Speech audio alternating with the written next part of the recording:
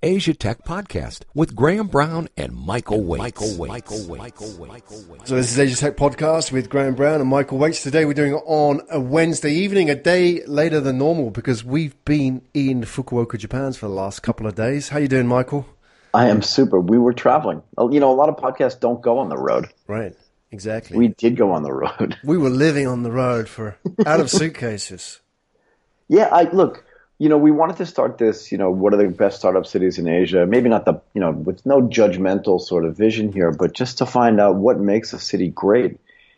And I'll tell you what, you know, I think if we go through this step by step, there are some things that make Fukuoka way better than I thought it was going to be. Yeah, exactly. Yeah, because it was a bit of an eye-opener, wasn't it? I mean, expectations and all that, we got there, and we kind of learned a few things. So we want to share those tonight, right? Yeah, I mean, I flew in on, what day was it, Sunday? I can't even remember anymore. It's like a bit of a blur. But it is a bit of a blur, but I flew in on Sunday morning, you know, kind of tried to get arranged to my hotel, and I couldn't check in right away, right? Right. But I arrived at like 10 o'clock in the morning. I couldn't check in until 2 hours later, so there was nothing else to do for me really except walk around the city. Yeah. Right, so it was a really great introduction for me. And what I found out on Sunday was there was a pretty robust subway system because I actually ended up in Tenjin by subway, which I did not know existed actually before, and I've been in Fukuoka who knows how many times. Yeah. Right. And then I came back to hotel, checked in and stuff, and I wanted to go back, but I just didn't feel like walking because I walked back. It's a 2-kilometer walk, which was nice. And then I got on a bus. There's a 100 yen, so a $1 basically loop bus that kind of loops around that central part of the city. And I thought that was pretty awesome too. And you know, the other thing I noticed was that just getting around the city was just simple. Yeah. And you could walk if you had to, right? Yeah. Easy. In any direction, right? Yeah, I mean, it was super flat, and it was walkable completely. And it seemed to me that there was like a little bit of a, what's the right word, a bicycle culture? Yeah, definitely. Yeah, so even if you went downstairs. With a bike shop where you could pay with Bitcoin, right? I didn't even want to go there yet, but yeah. We are jumping the gun here, but... No, but you're right, and you bring up a good point. So like on Sunday afternoon, I was walking around, and again, I was a little bit tired, and I wanted to sort of take some pictures and kind of get a feel for what the vibe was in Fukuoka, right? And remember, like I said, I'd only ever been there, you know, not for fun per se, but just like not for business for sure. Yeah. And I had never really looked at it as a place where I could do business or where people were getting business done. And generally, I was there over New Year's, right, for Oshogatsu. And that meant that most things were closed anyway. So I really just spent time in and around the station and didn't really have as much knowledge about it as I might have. And frankly, you know, the first time I was there was back in 1997 or 1998 for a wedding for people that I didn't know and that I haven't seen since. So I really didn't know so much about it, and I'd never walked it alone. But when I was walking around, you're right. You know, we're there to find out how good it is for startups. And yet there I was thinking about, should I rent a bicycle? Should I keep walking? Because what was the weather like when we were there? Yeah, nice. It was nice. It was warm. Pleasant, yeah. Well, this is all important, right? Because people are probably thinking, you know, what has this got to do with, you know, what makes a great startup city? And we're coming to this, isn't it? Because the lifestyle factor is something which is often not talked about, right? I mean, people talk about access to capital, access to networking events, access to talent, but lifestyle is a factor as well. So I guess we're going to go there and explore that a little as well, and our observations from Fukuoka. Yeah, I mean, look, the bottom line is when you live in a place, you have to have a life there.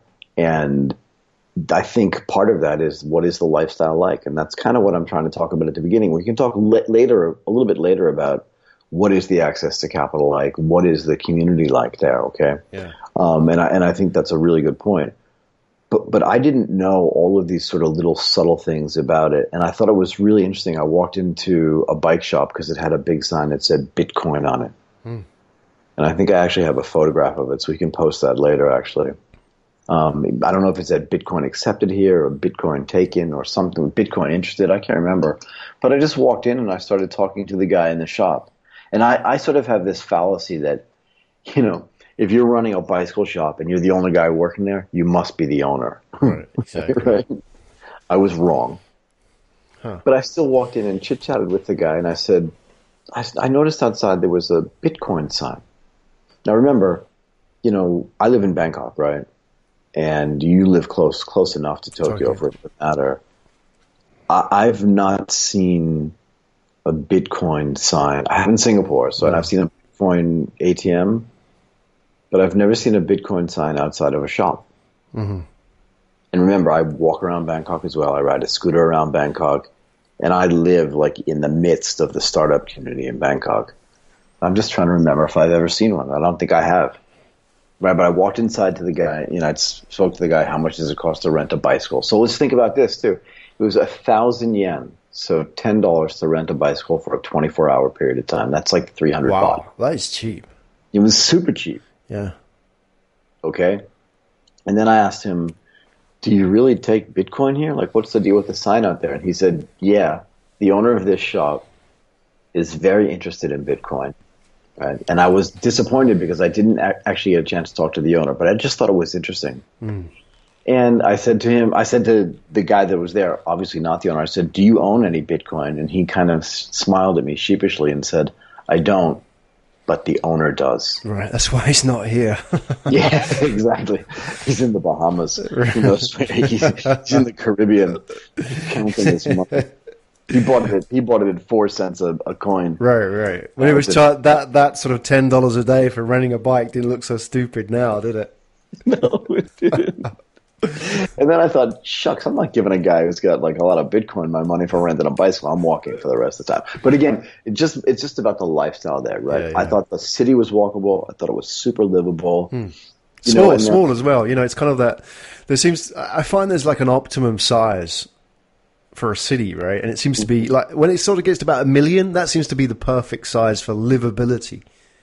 Yeah, you're right. I mean, 12 million or 8 million is just, it starts to get a little bit unruly. And I don't think that's anybody's problem in particular. Yeah. Right. And this is going to be interesting for us because we're going to be in Shanghai next week. Right.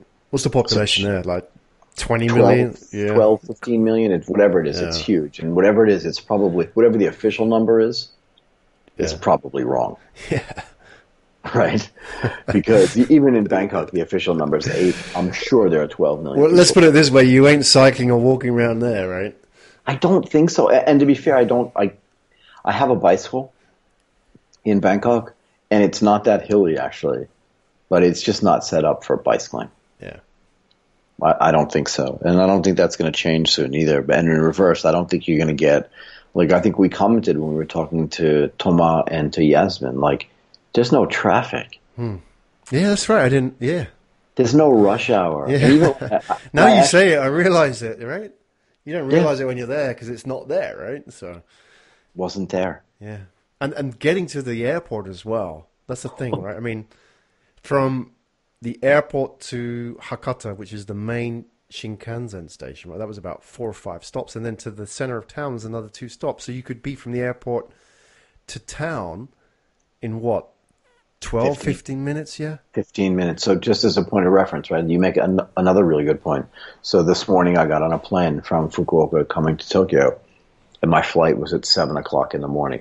That's what time the flight took off, right? And I like to be there early, so I got to the airport at 5:30. No, I was there at 5:45. But I left my hotel at 5:30, and I'd asked them the night before, just to be safe, how long should I expect it to take me to get to the airport?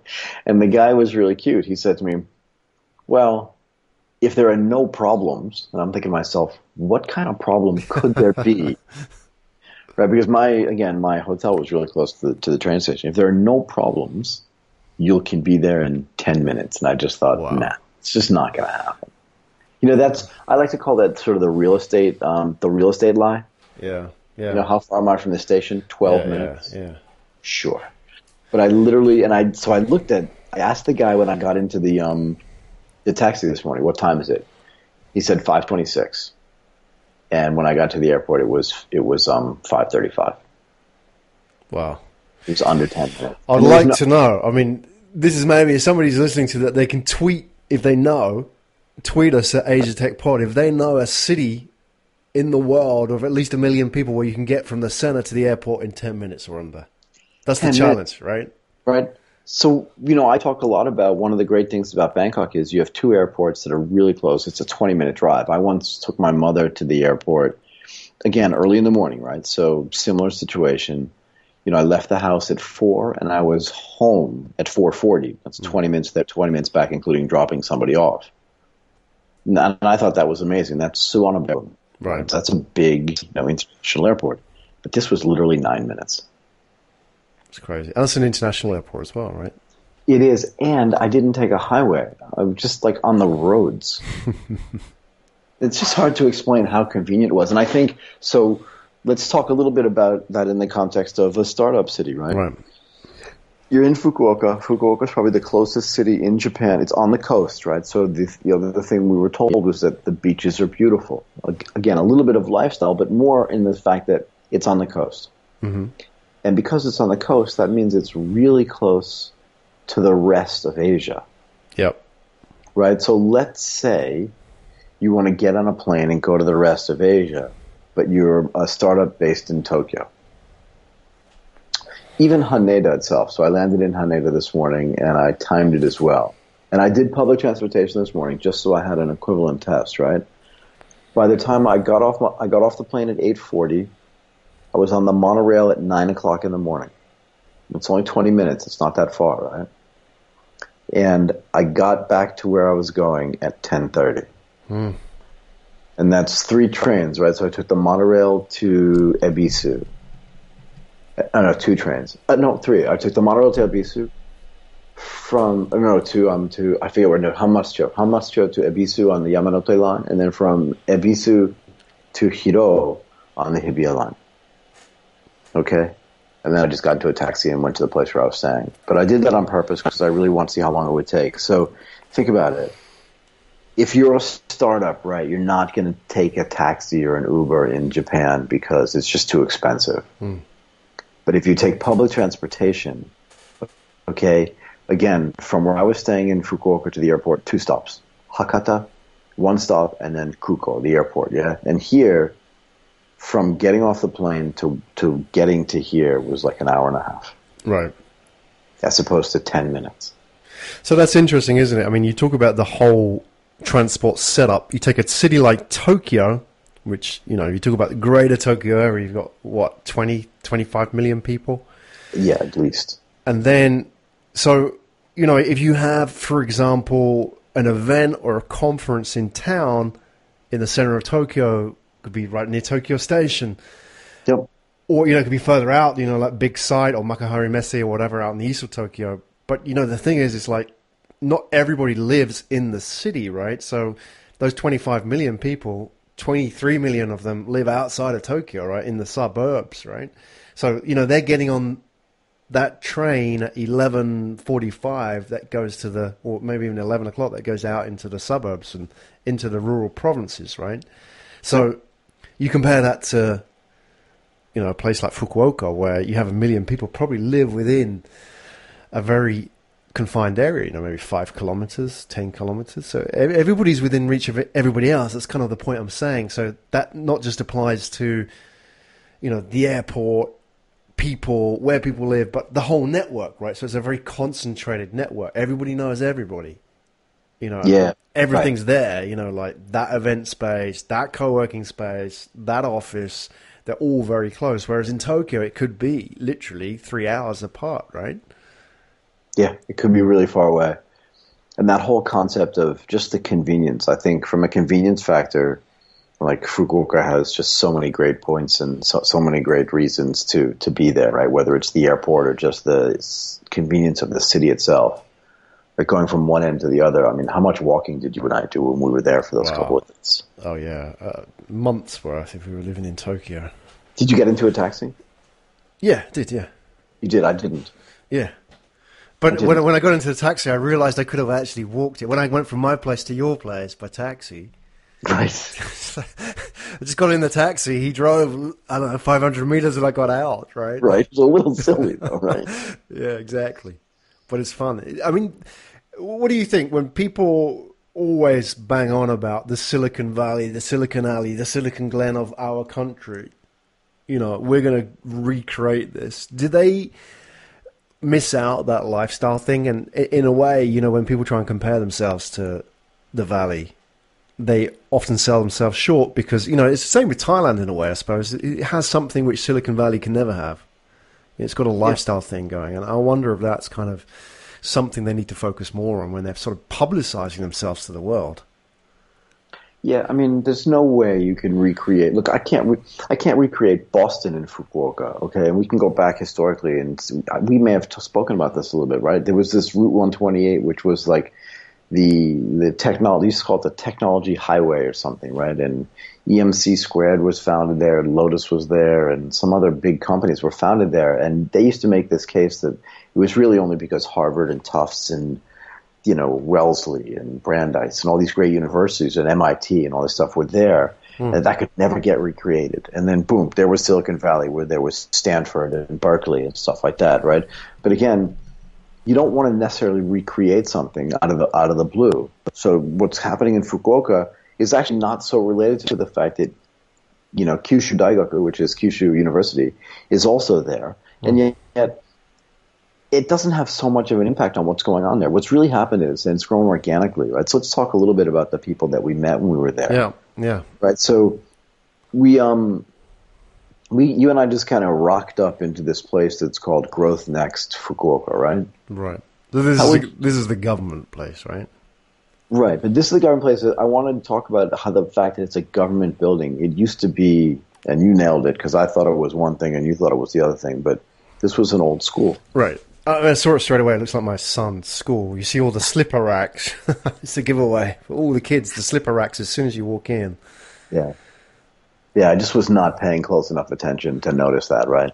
But, let's start with the fact that we also commented that it was a metaphor for the old and new, right? So out back, there was a pool that had been kind of neglected, right? So the water was still in it, and it was filled with like moss and green water, and yet inside there was like a whole startup community, right? It was that's where Fukuoka Startup City is based. That's where Growth Next is based, and that building really is kind of, would you say it's the nexus or the center of what's happening in the startup community in Fukuoka? Yeah, it's definitely a Is that fair? touchstone. Yeah, definitely, and yeah, I think so. I mean, considering that it's a government program, it's pretty damn good for what they've done there. I mean, you can just walk in and get free Wi-Fi. I mean, we just walked in and you could use the Wi-Fi in the common space downstairs.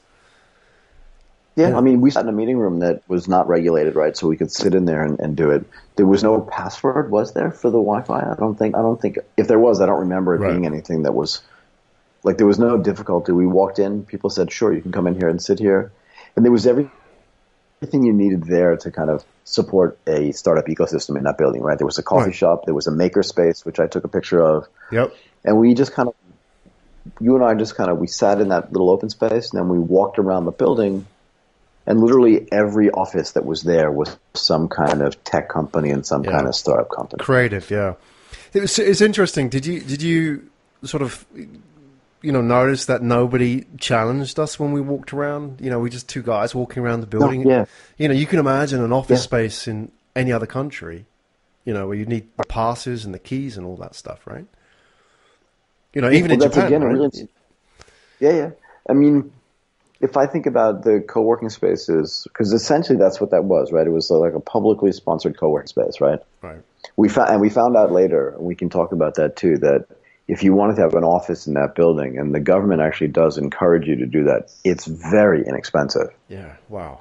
As a matter of fact, renting an office in that space, if what Hashimoto-san, and we'll talk about who Hashimoto-san is later, but if what Hashimoto-san said is true, and he would know because he's one of the poster children for just all the startups in Fukuoka and one of the most sort of prominent people here.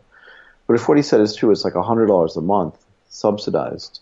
Subsidized means you don't pay more than 10,000 or 15,000 yen a month, which is $100 to $150 a month for a relatively decent office space, right? Like how big do you think that the office space was where Curate was? Oh, it was. You could get 10 people in there. If you wanted to, if you could sort of easily. Was that 100 square meters, do you think? It was more than 50. It was more than 50. Oh, yeah. Probably 100 square meters. 100 square meters. And it had been really nicely renovated. Yeah, they probably had desk space for 10 or 12 people in there. And I mean, if I look at what a co-working space costs, Right, for so 10 desks, right? Yeah, but a friend of mine and I, we shared a co-working space. It was 22,000 baht a month. That's $600. So it was 5 times more expensive. Yeah. For what? For a fifth of the For- size? At the most. I mean, there was literally room for 2 desks in there. And we thought it was like, a luxurious spot. And it's a beautiful co-working space in the middle of town. It's, there's nothing wrong with it. But again, nowhere near a transportation center, right? So it was very far away from the BTS in Bangkok, and it was 5 times the price. So that again was really, really good, and it was full, right? So there were a couple of empty rooms. They were doing construction, but for the most part, the offices were filled with people, Japanese and foreigners, who were running their startup companies there. Yeah, it's fascinating, isn't it? You would wonder what that would be if it didn't have somebody to come along and say, right, we're going to create a space for all these startups here. What have they enabled? What have they created, even in terms of like employment? Which is obviously the key thing for these government organizations, right? And tax revenues as well. How different would that have been if all these startups had to go out and, go and hustle themselves, go and find office space and so on? I mean, it's not that they can't do it, but they're going to be paying significantly more, right? Yeah, and, at least, so 2 of the startups that we spoke to, right, Curate and New Lab, and New Lab really can't be qualified as a startup anymore because it's been around for a few years and they have 50 or 60 people in that office. Yeah. But the office space that they have, we asked them, right, without getting into the specifics of what it costs, but it's at least half price, if not more. It's way less expensive than it would be in Tokyo, for sure. Yeah. I mean, the New Lab team rents an entire building. I don't know what that would cost just trying to think what that would cost in Bangkok. For a building that size on a street like that, it's at least what it costs there, right? I'm just trying to make a comparison so we can understand, right? But again, that building has 50 or 60 people there. Yeah. So from a cost perspective as well, it seems really it seems like a fair place to be, and it seems like a really reasonable place to live. Yeah. Yeah. And I don't want to talk politics. I'm not. No, I want to go there, but I'm sort of, I'm not really long on seeing governments play quite high-profile roles in startup scenes. I like them to sort of get out the way, which is what they can do best, right? I agree with you. But I agree with you. When you see something like that, I kind of, all right, well, maybe, I'm not always right here. Maybe there is a way of doing it. Because, sometimes governments can be very top-down on this and create a PR opportunity more than anything else. But what they've done here, at least from what we've seen, is very interesting. And I think that it's actually doing something fundamental, right, which is making a change. Right. So you can look at I think every city that we're going to visit has the governments there have sort of their own view on it, right? And I think one of the things that Tom Brook, right, so Tom is the founder and the CEO of Curate, said to us was, what happened in Fukuoka grew up mostly organically, but because the mayor, Takashima-san, I think is his name, was the mayor of Fukuoka, who at the time he was elected originally, depending on who you believe, was the youngest. Remember, there's a little back and forth between Yasmin and her business partner, Toma, right? They're the founders of Ikai. But they were going back and forth on, is he still the youngest mayor? Was he the youngest mayor at the time? It doesn't really matter. But regardless, he was an innovator. And he said, look, if this organic thing is happening here, let's get more support.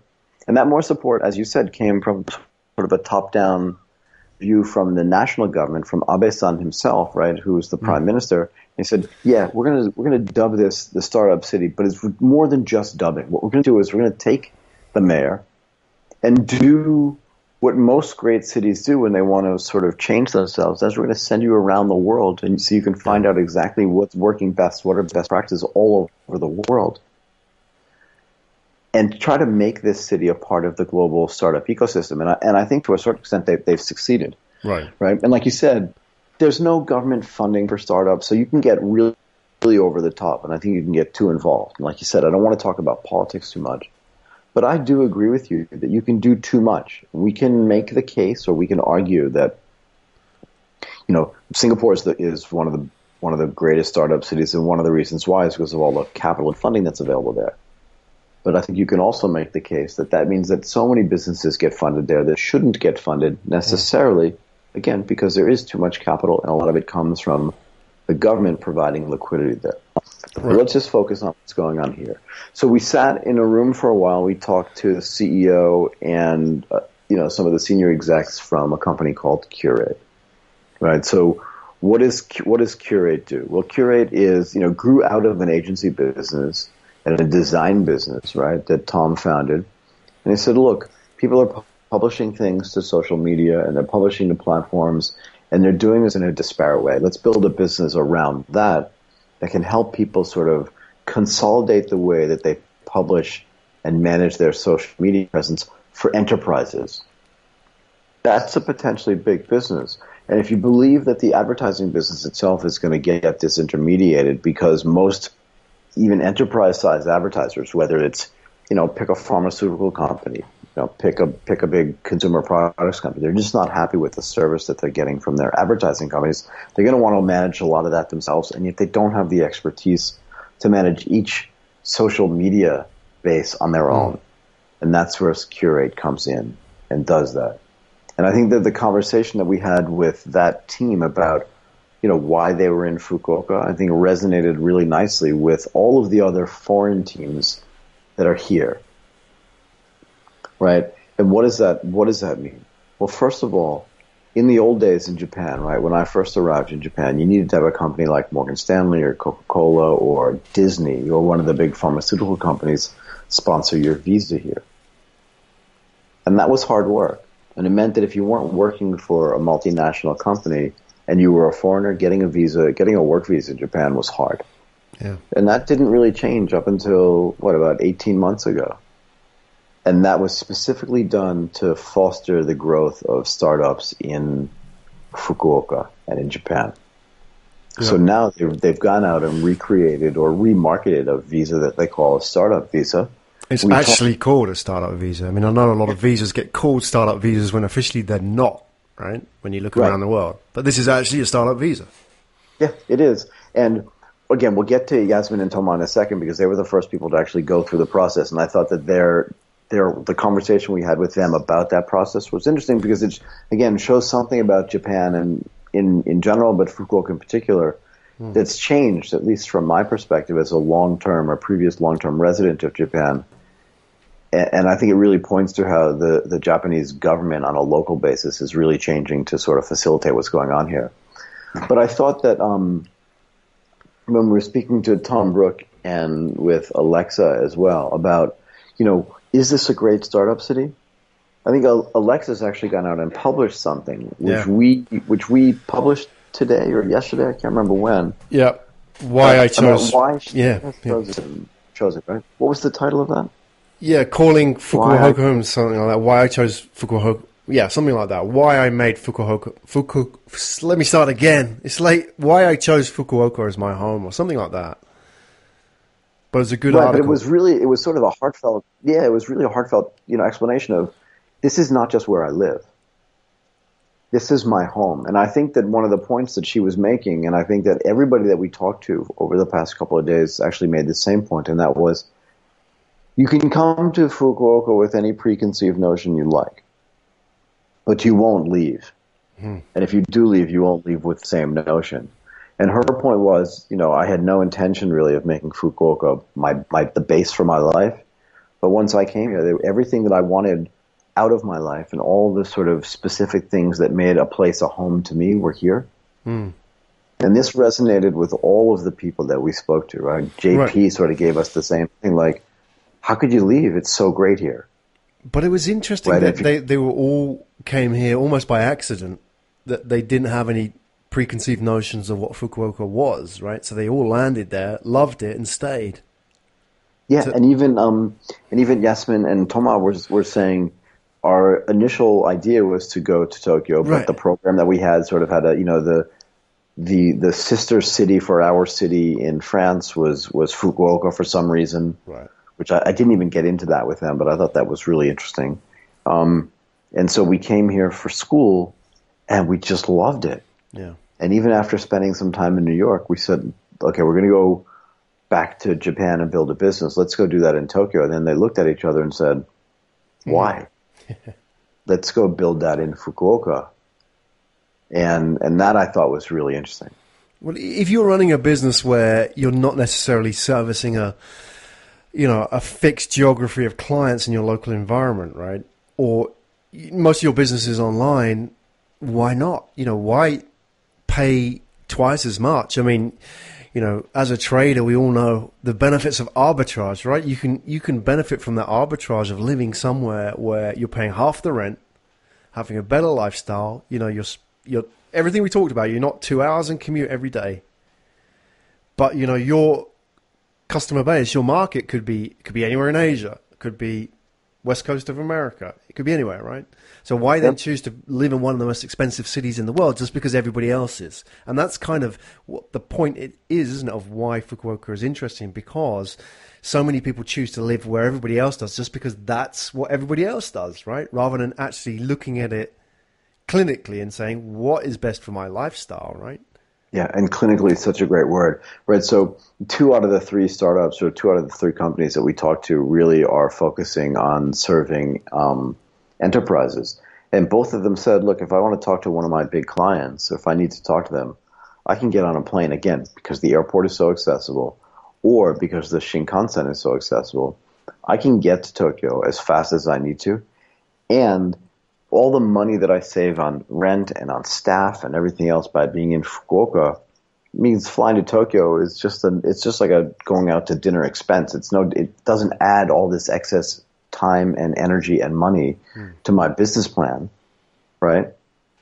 So it's really interesting, and they're serving mostly enterprise clients. So you would think that they'd want to live in proximity to them. And what both of them told us was, we don't really need to be that close to our clients to serve them really well.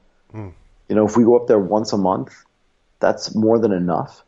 And then we get all the benefits of living in a great city where the government supports us but doesn't get in our way, where the national government supports the local government but doesn't get in its way either. It's just like it just seems like the Goldilocks place to be. And that was the word really that came to mind to me, is like, it's not too hot, not too cold. It's just right. Yeah. I mean, if you consider, it was the Ikai guys, right? So Thomas and Yap, who were saying that they would go once a month up to Tokyo, as you said, spend a few days up in there servicing clients, come back home. Even if they went for the day, you could do a day trip, right? And easily, like you did, I mean, if you were to fly from the center of Fukuoka to Tokyo, meet clients for the day in Tokyo, fly back home in the evening, probably not a lot different than commuting from, out in the provinces into Tokyo for the day, right? Nah, not at all. And it's an hour and 40-minute flight, but it's actually an hour and 30 minutes in the air, right? So it's a simple flight. And, my biggest problem today when I was trying to get from the airport back to where I'm staying was not necessarily just the transport. It was the fact that I had 2 pieces of luggage with me. Right. Right, so if I just had a backpack or a briefcase or a laptop with me, in other words, if I just come here for business and I wanted to pop into Tokyo, because Haneda's literally right on the outskirts of the city, I just wanted to pop in and see a couple of my enterprise clients, have 3 or 4 meetings, and then get back on the plane at 7 o'clock at night. I could be back in my home in Fukuoka at 9 o'clock. Yeah, which is when I'd probably be home anyway. Exactly, and feeling the same. Yeah, and feeling exactly the same. And then if those were Friday night meetings, I'd wake up on Saturday and I'd go to the beach on the bike, on a bicycle. Yeah, right. So, and that was. Sorry, go ahead. So the question then, I mean, that checks all the boxes, but does that qualify it as a good startup city? Because that's what we're doing, right? We're going out and checking out all these startup cities in Asia. Can it stand shoulder to shoulder with the other startup cities, or is it kind of just an outlier, a bit of a an interesting addition to the list? What do you think? Would you qualify as a startup city? Yeah, so I was trying to think about, what are the criteria right? And you mentioned some of them when we first started talking. So what's one of them? Is there a community there that's supportive of startups? Right. The answer to that is yes, right? So again, what would that be? What would that be, though? Would that be...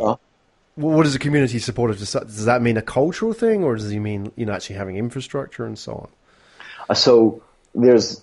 What does it mean? One of the questions I asked, right, because I was curious, is what's the Wi-Fi like everywhere? And everywhere we went, there was Wi-Fi available. So the laws and the regulations in Japan, not just in Fukuoka, changed a couple of years ago and made the possibility of having Wi-Fi ubiquitous much easier. And that's actually started to happen. So I think that from a connectivity standpoint, I think that box gets ticked. Okay. But when I say a supportive community, I mean, are there any other startups there? Right. So I think that's really necessary. Like running a company in a vacuum. I think this gets back to my little thing that like nobody succeeds alone. Yeah. And I think that's true at every level of life, right? And that's true in your business too. So if you're just out there on your own trying to build a company in the startup space, you need to hire engineers, you need to hire like all these people, whether it's marketing or UI and UX designers, right? If those people aren't around, it just creates friction for you. But I got the real sense from the people to whom we spoke here that there was a community, and that the same sense that I get in Bangkok, where the startups actually support each other, where the pie is getting bigger and not getting smaller, right? And people are not sort of taking the piece of an existing pie, but just building a bigger pie. So that's what I mean when I say, is there support here? Right. And I think that's true as well. And does the government sort of do stuff but not get in the way? Yeah. Could they do more?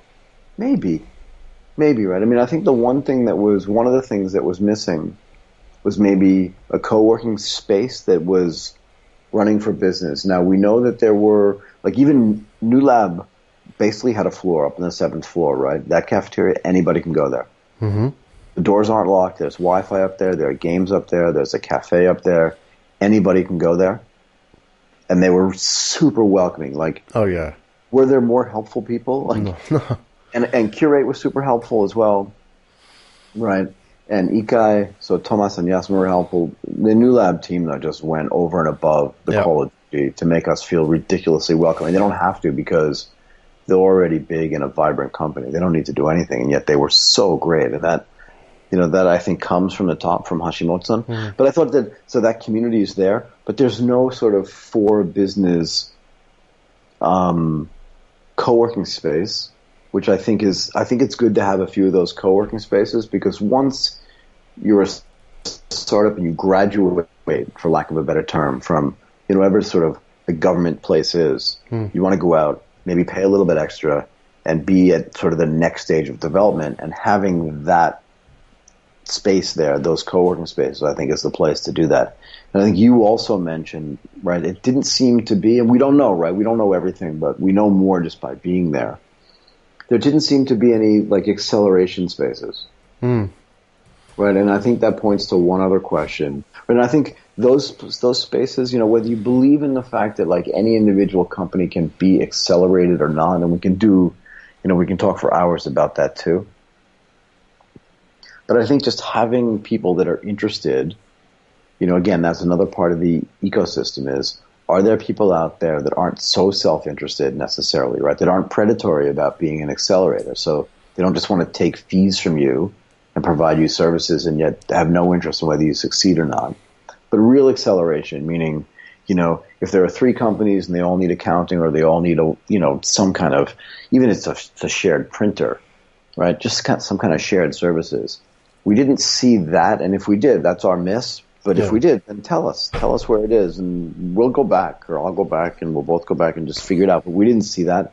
And I think the one other thing that was missing, and I think that's just only because of the maturity, meaning the time that the ecosystem's been around, not the desire for people there to run mature businesses, I think is the financing. Yeah. Do you disagree with that? Yeah, we do know people who invest in Fukuoka, but it's, compared to other cities, obviously it's still very small, the amount of people involved in that scene. But isn't that just a matter of time? That it's kind of, now people have heard about Fukuoka, apart from the people that live there, now people will come and look at it and say, well, maybe there's opportunities here, maybe can I add something? Because maybe they don't want to do it in Tokyo, or they don't want to do it in Singapore because of all the reasons you mentioned, right? Yep. So I think the biggest question for me is, and I think this is the way funding starts, right? So it's either venture capitalists, and there's not a big VC community there, right? No. Or it's angel investors, and we didn't see a big angel investment community there, but maybe we missed that, so fair enough. But the other thing is, as the startups there mature and start accelerating their revenue, that now you're going to have successful founders. And in general, when founders start reinvesting in their own ecosystem, then I think you've built something really sustainable. Does that make sense? Yeah. Can I ask a stupid question? As a finance guy, you can put me straight on this. But yeah. Take a place like Fukuoka, and I don't want to mention any names because it was sort of shared with us in private, that you could have a company in Fukuoka who, rather than take angel investment, would simply go to a bank and borrow the money because I can get 1% credit. That's not a bad deal compared to getting the money from an angel investor, right? So people may argue they don't need angel investors when money is effectively almost free in a city like that.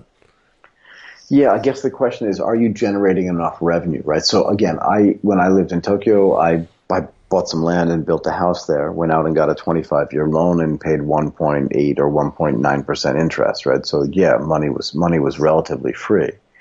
But the question is, can everybody go get a loan? Right? In other words, what's harder, going out and convincing because we spent a lot of time talking about this, right? You and I, and that is it harder to get a loan from a bank that has sort of a traditional vetting process? Yeah.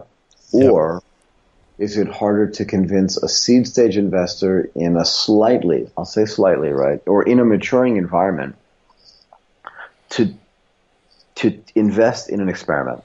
Yeah.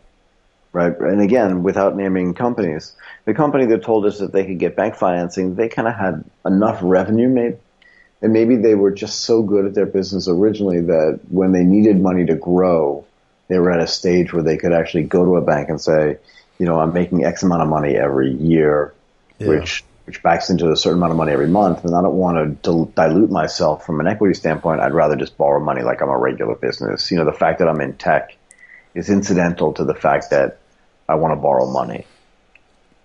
Right? So a startup at an early stage, right? So a lot of startups do this with convertible notes, and they borrow money under different terms. But for me, I don't think it's the best way to fund a company at its earliest stages, right?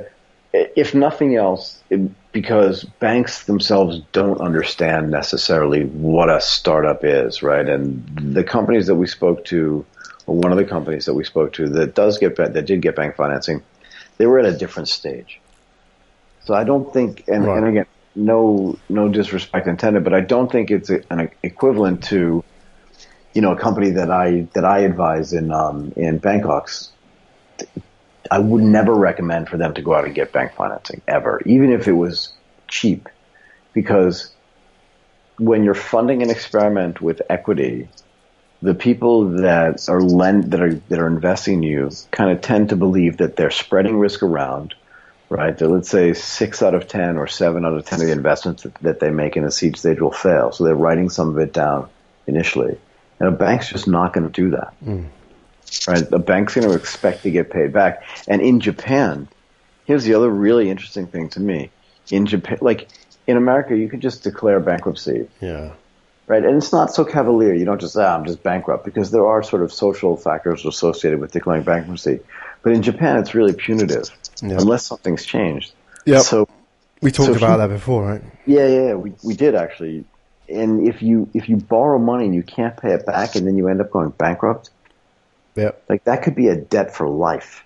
Well, this is where they disappear off the map, isn't it? Yeah. Individuals, because of the shame, and it's a debt that gets passed onto your relatives, right?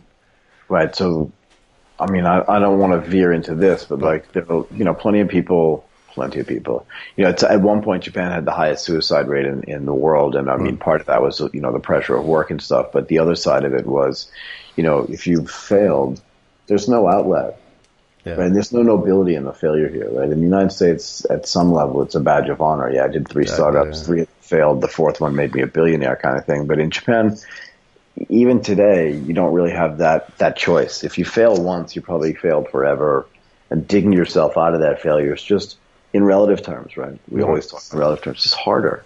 Well, that's a definite plus then for a place like Fukuoka, because, if you were in a place like Tokyo and you were graduating Tokyo, growing up around Tokyo, and this is what we talked about before, why go and work for a startup when you could go and work for a Goldman Sachs, or you could go and work for a Sony or a National or Panasonic, whoever, NEC.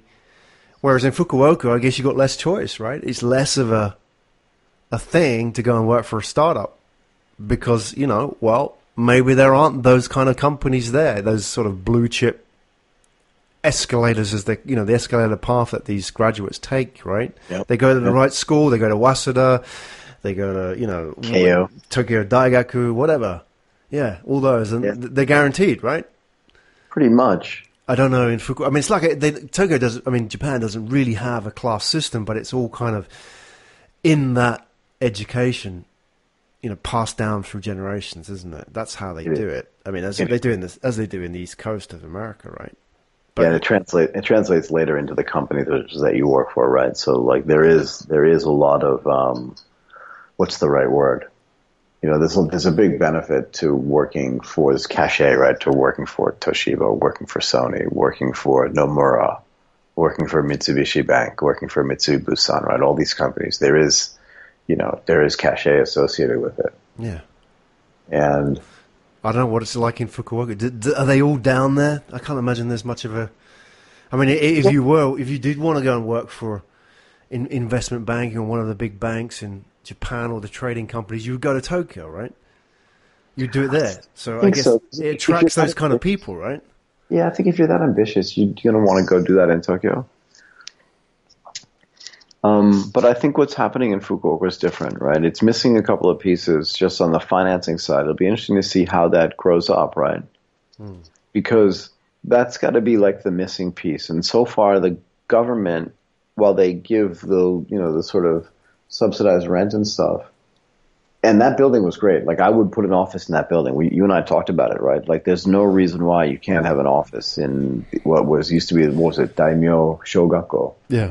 Old sort of centrally located, was it Shogako? Primary school, yeah. There's no reason why you couldn't have an office there. And I'll tell you what, if you're close enough to the university and you can get some interns and stuff from Kyushu Daigaku, you're really rocking, I think, as well. And I think what these other companies that are there have done is they've been able to attract some foreign talent who want to live in Japan, don't want to live in a big city, and want to be near the ocean and want to live a good lifestyle, right? They want to bike around and work at a kick-ass, excuse my language, company. I think they're starting to see like that type of stuff there. And let's not forget, right? So who was it that said to us? Was it Tom? I wanted to talk about this concept, right, of kodawari that Tom Tom Burke, right? Right. So how do you explain what that is? I mean, he did a great job, and I don't want to ruin it because he was so passionate about, like, it's the anti-design thinking. And, that's right. To kodawaru, right? The verb itself, I believe it means to reject, right? Kodawarimashita. No, I don't want to do that kind of thing. But kodawari as a concept means it's like this pursuit of perfection. Right. It's like an obsession, isn't it? Yeah, it's like it being obsessively perfectionist, and no matter how good you are, kind of always wanting to do better. And I think he said to us on tape, so I'll repeat it as well. Like, Japanese people can sometimes get very disappointed when they veer outside their own realm because they don't see the same dedication to perfection, the obsession with perfection. And there are great things that are developed outside of Japan, obviously. I mean, everywhere in the world has its own sort of, ups and downs, right? But that whole concept of kodawari drives the startups actually as well. Now, I think that was part of the point that Tom was making, is that if you exist in an environment where there's this constant striving for perfection and the idea that you could work on something for 70 years and yet there's still work to do, that whole concept of kodawari is just another thing that makes Fukuoka a great place to build a company from scratch, because it means no matter what level of success you reach, you're just not satisfied. But you're satisfied. Your lack of satisfaction is different than it is in the rest of the world, in the sense that you're not mad. You're not really dissatisfied. You're just striving for more and more perfection. You want to get closer to whatever that ideal state is. And what the concept of kodawari says is, you're never going to get there. Yeah.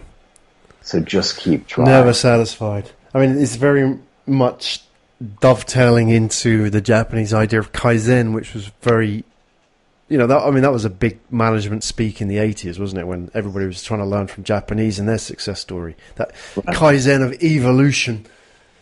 Right, but I think isn't the point that Tom was trying to make was that you can't necessarily teach the concept of kodawari, and that you really have to live. In other words, you can't take that and export it to Silicon Valley as design thinking, right? As design thinking, yeah. And I thought he was so eloquent in his explanation of that. I'm never going to be able to live up to what he said, but I'm trying to just make the point. And you and I talked about this on that day. It's like, how do we explain to everybody else that concept that he was trying to explain to us, which was, and we talked about it that day too, right? There was that whole movie with the sushi guy, Jiro, right? Who was like, look, I've done this for 70 years, but I still don't feel like I'm perfect. It became a slightly trite, right? So I don't want to use that as an example, but that's the thing that people are going to know. Well, let's put it into the context of ramen. I think that's a great one, because, here's the thing. Everybody talks about sushi. And you can get great sushi now in California or whatever. But it's the ramen that I feel, if you go anywhere in the world, I can get great sushi in a lot of cities in the world. It may not be as good as what I could get in Tokyo, but great sushi. Yep. But here's the thing with ramen, is that I can't find, it's very, very rare to find ramen outside of Japan, which is any way near that kind of kodawari level that you'll find in a place like Fukuoka, or even in Japan, right? But take Fukuoka, where the ramen is fantastic. Yeah. And it comes down to the guy making that stock, and he's done that for like 20 years, and he's been boiling that huge vat with all the stuff in it overnight, 24 hours. And that's what he's been doing, right? And it's just wants to improve it every day. And I don't think people get that outside of Japan, do they? That whole attitude towards, okay, so the ramen's about the stock, right? It's not about the ingredients, not about the men or anything like that, right?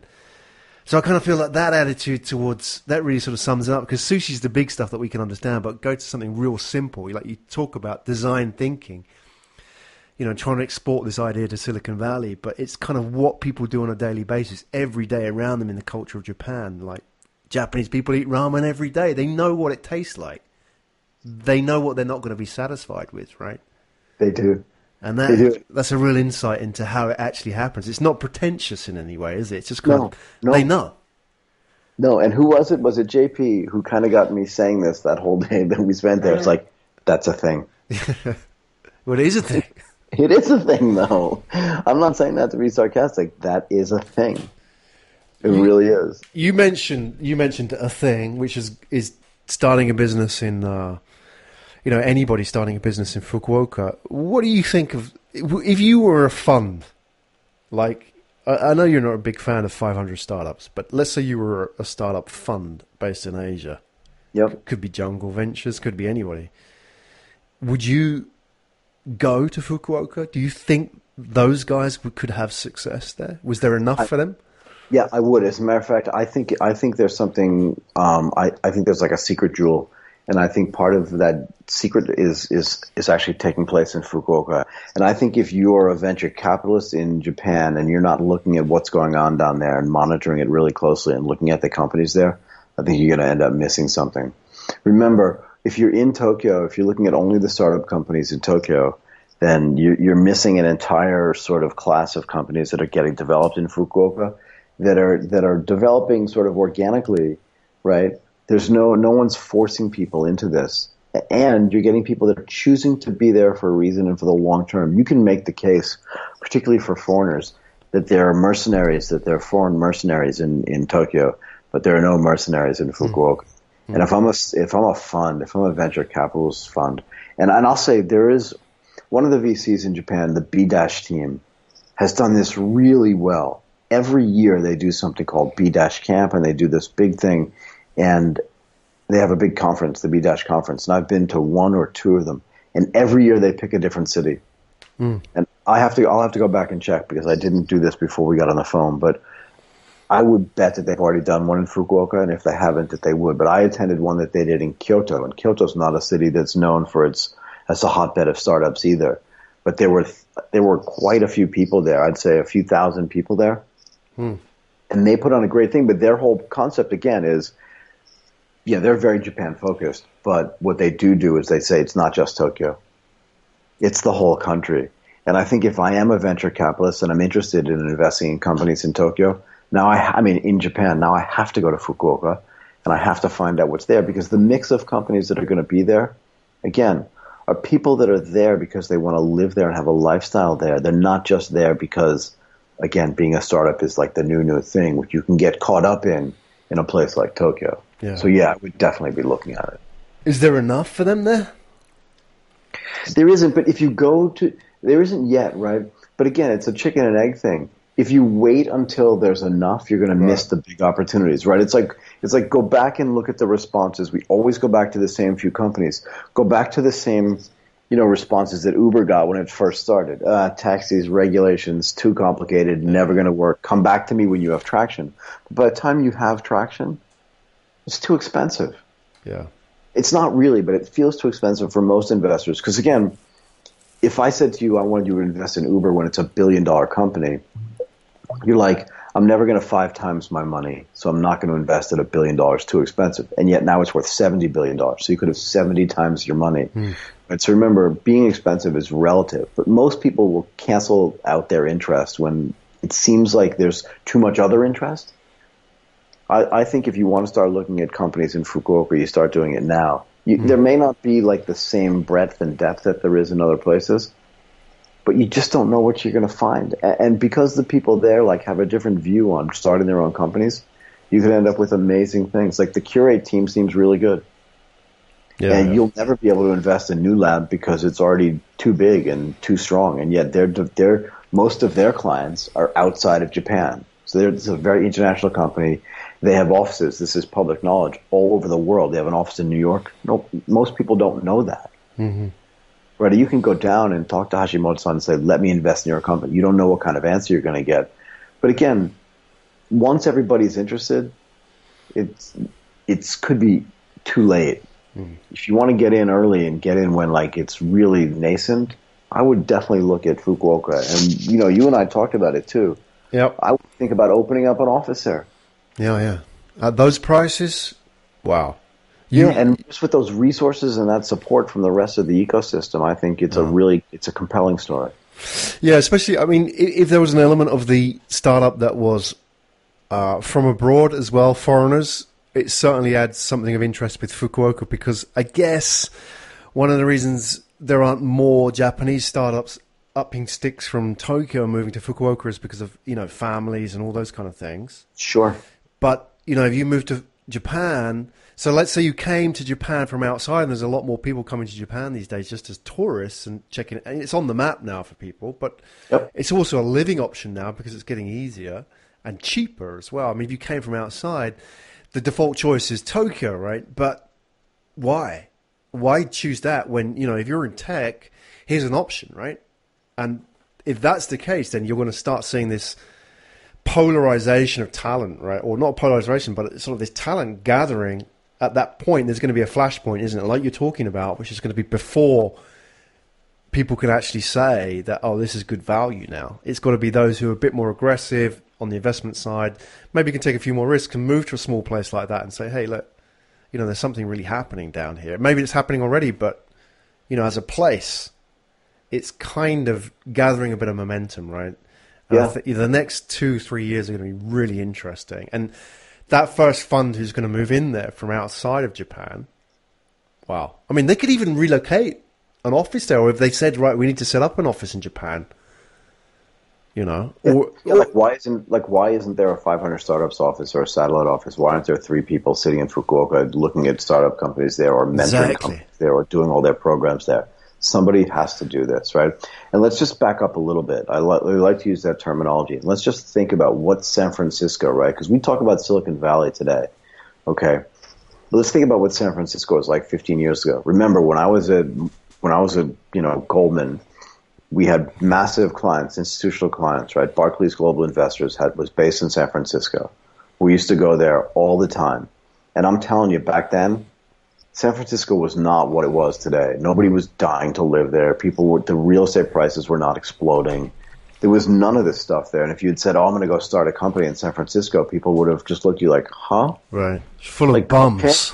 Okay. Yeah, like, okay, but why? But then Silicon Valley itself actually started leaking into San Francisco. You had a few startups there, and now the whole thing's just on fire. And there's nothing stopping that from happening anywhere else in the world. Right? You can listen to the VCs there, but they're all very myopic when they say, this can only happen here. Sure, maybe it can only happen there for the next 5 years and for the previous 5 or 10 years.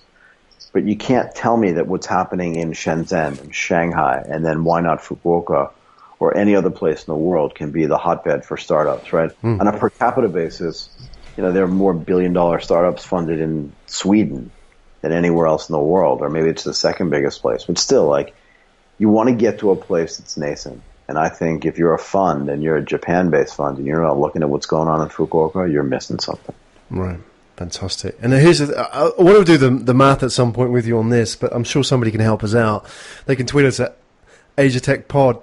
If you had a design team of 4 or 5 people, English speaking, in Asia, now where would you base them? Well, Fukuoka has to be near the top now. I mean, if they were working primarily online, servicing clients in not any kind of location dependent area, right?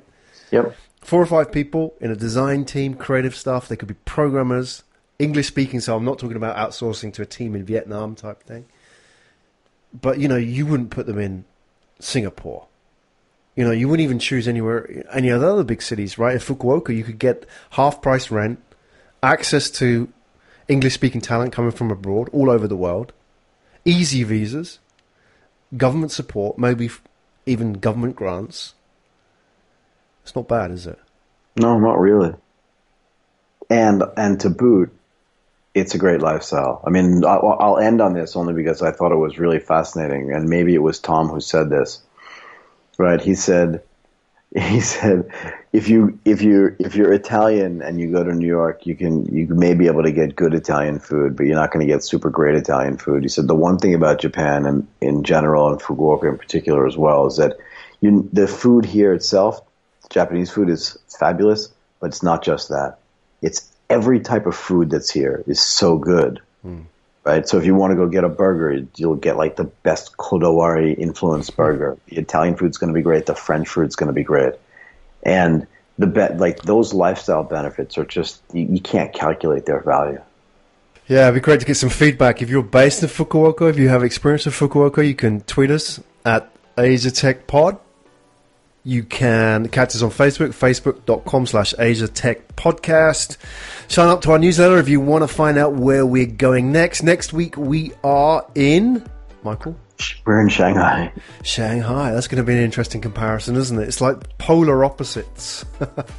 Well, you talk about a massive population, and we don't know. We can't comment on what the quality of life is like. We're just surmising. No idea. But yeah, they're 2 different places for sure. And I'm fascinated. I'll be so looking forward to what we're going to be doing in Shanghai. We'll talk a little bit about that next Tuesday as well. Oh yeah, super pumped.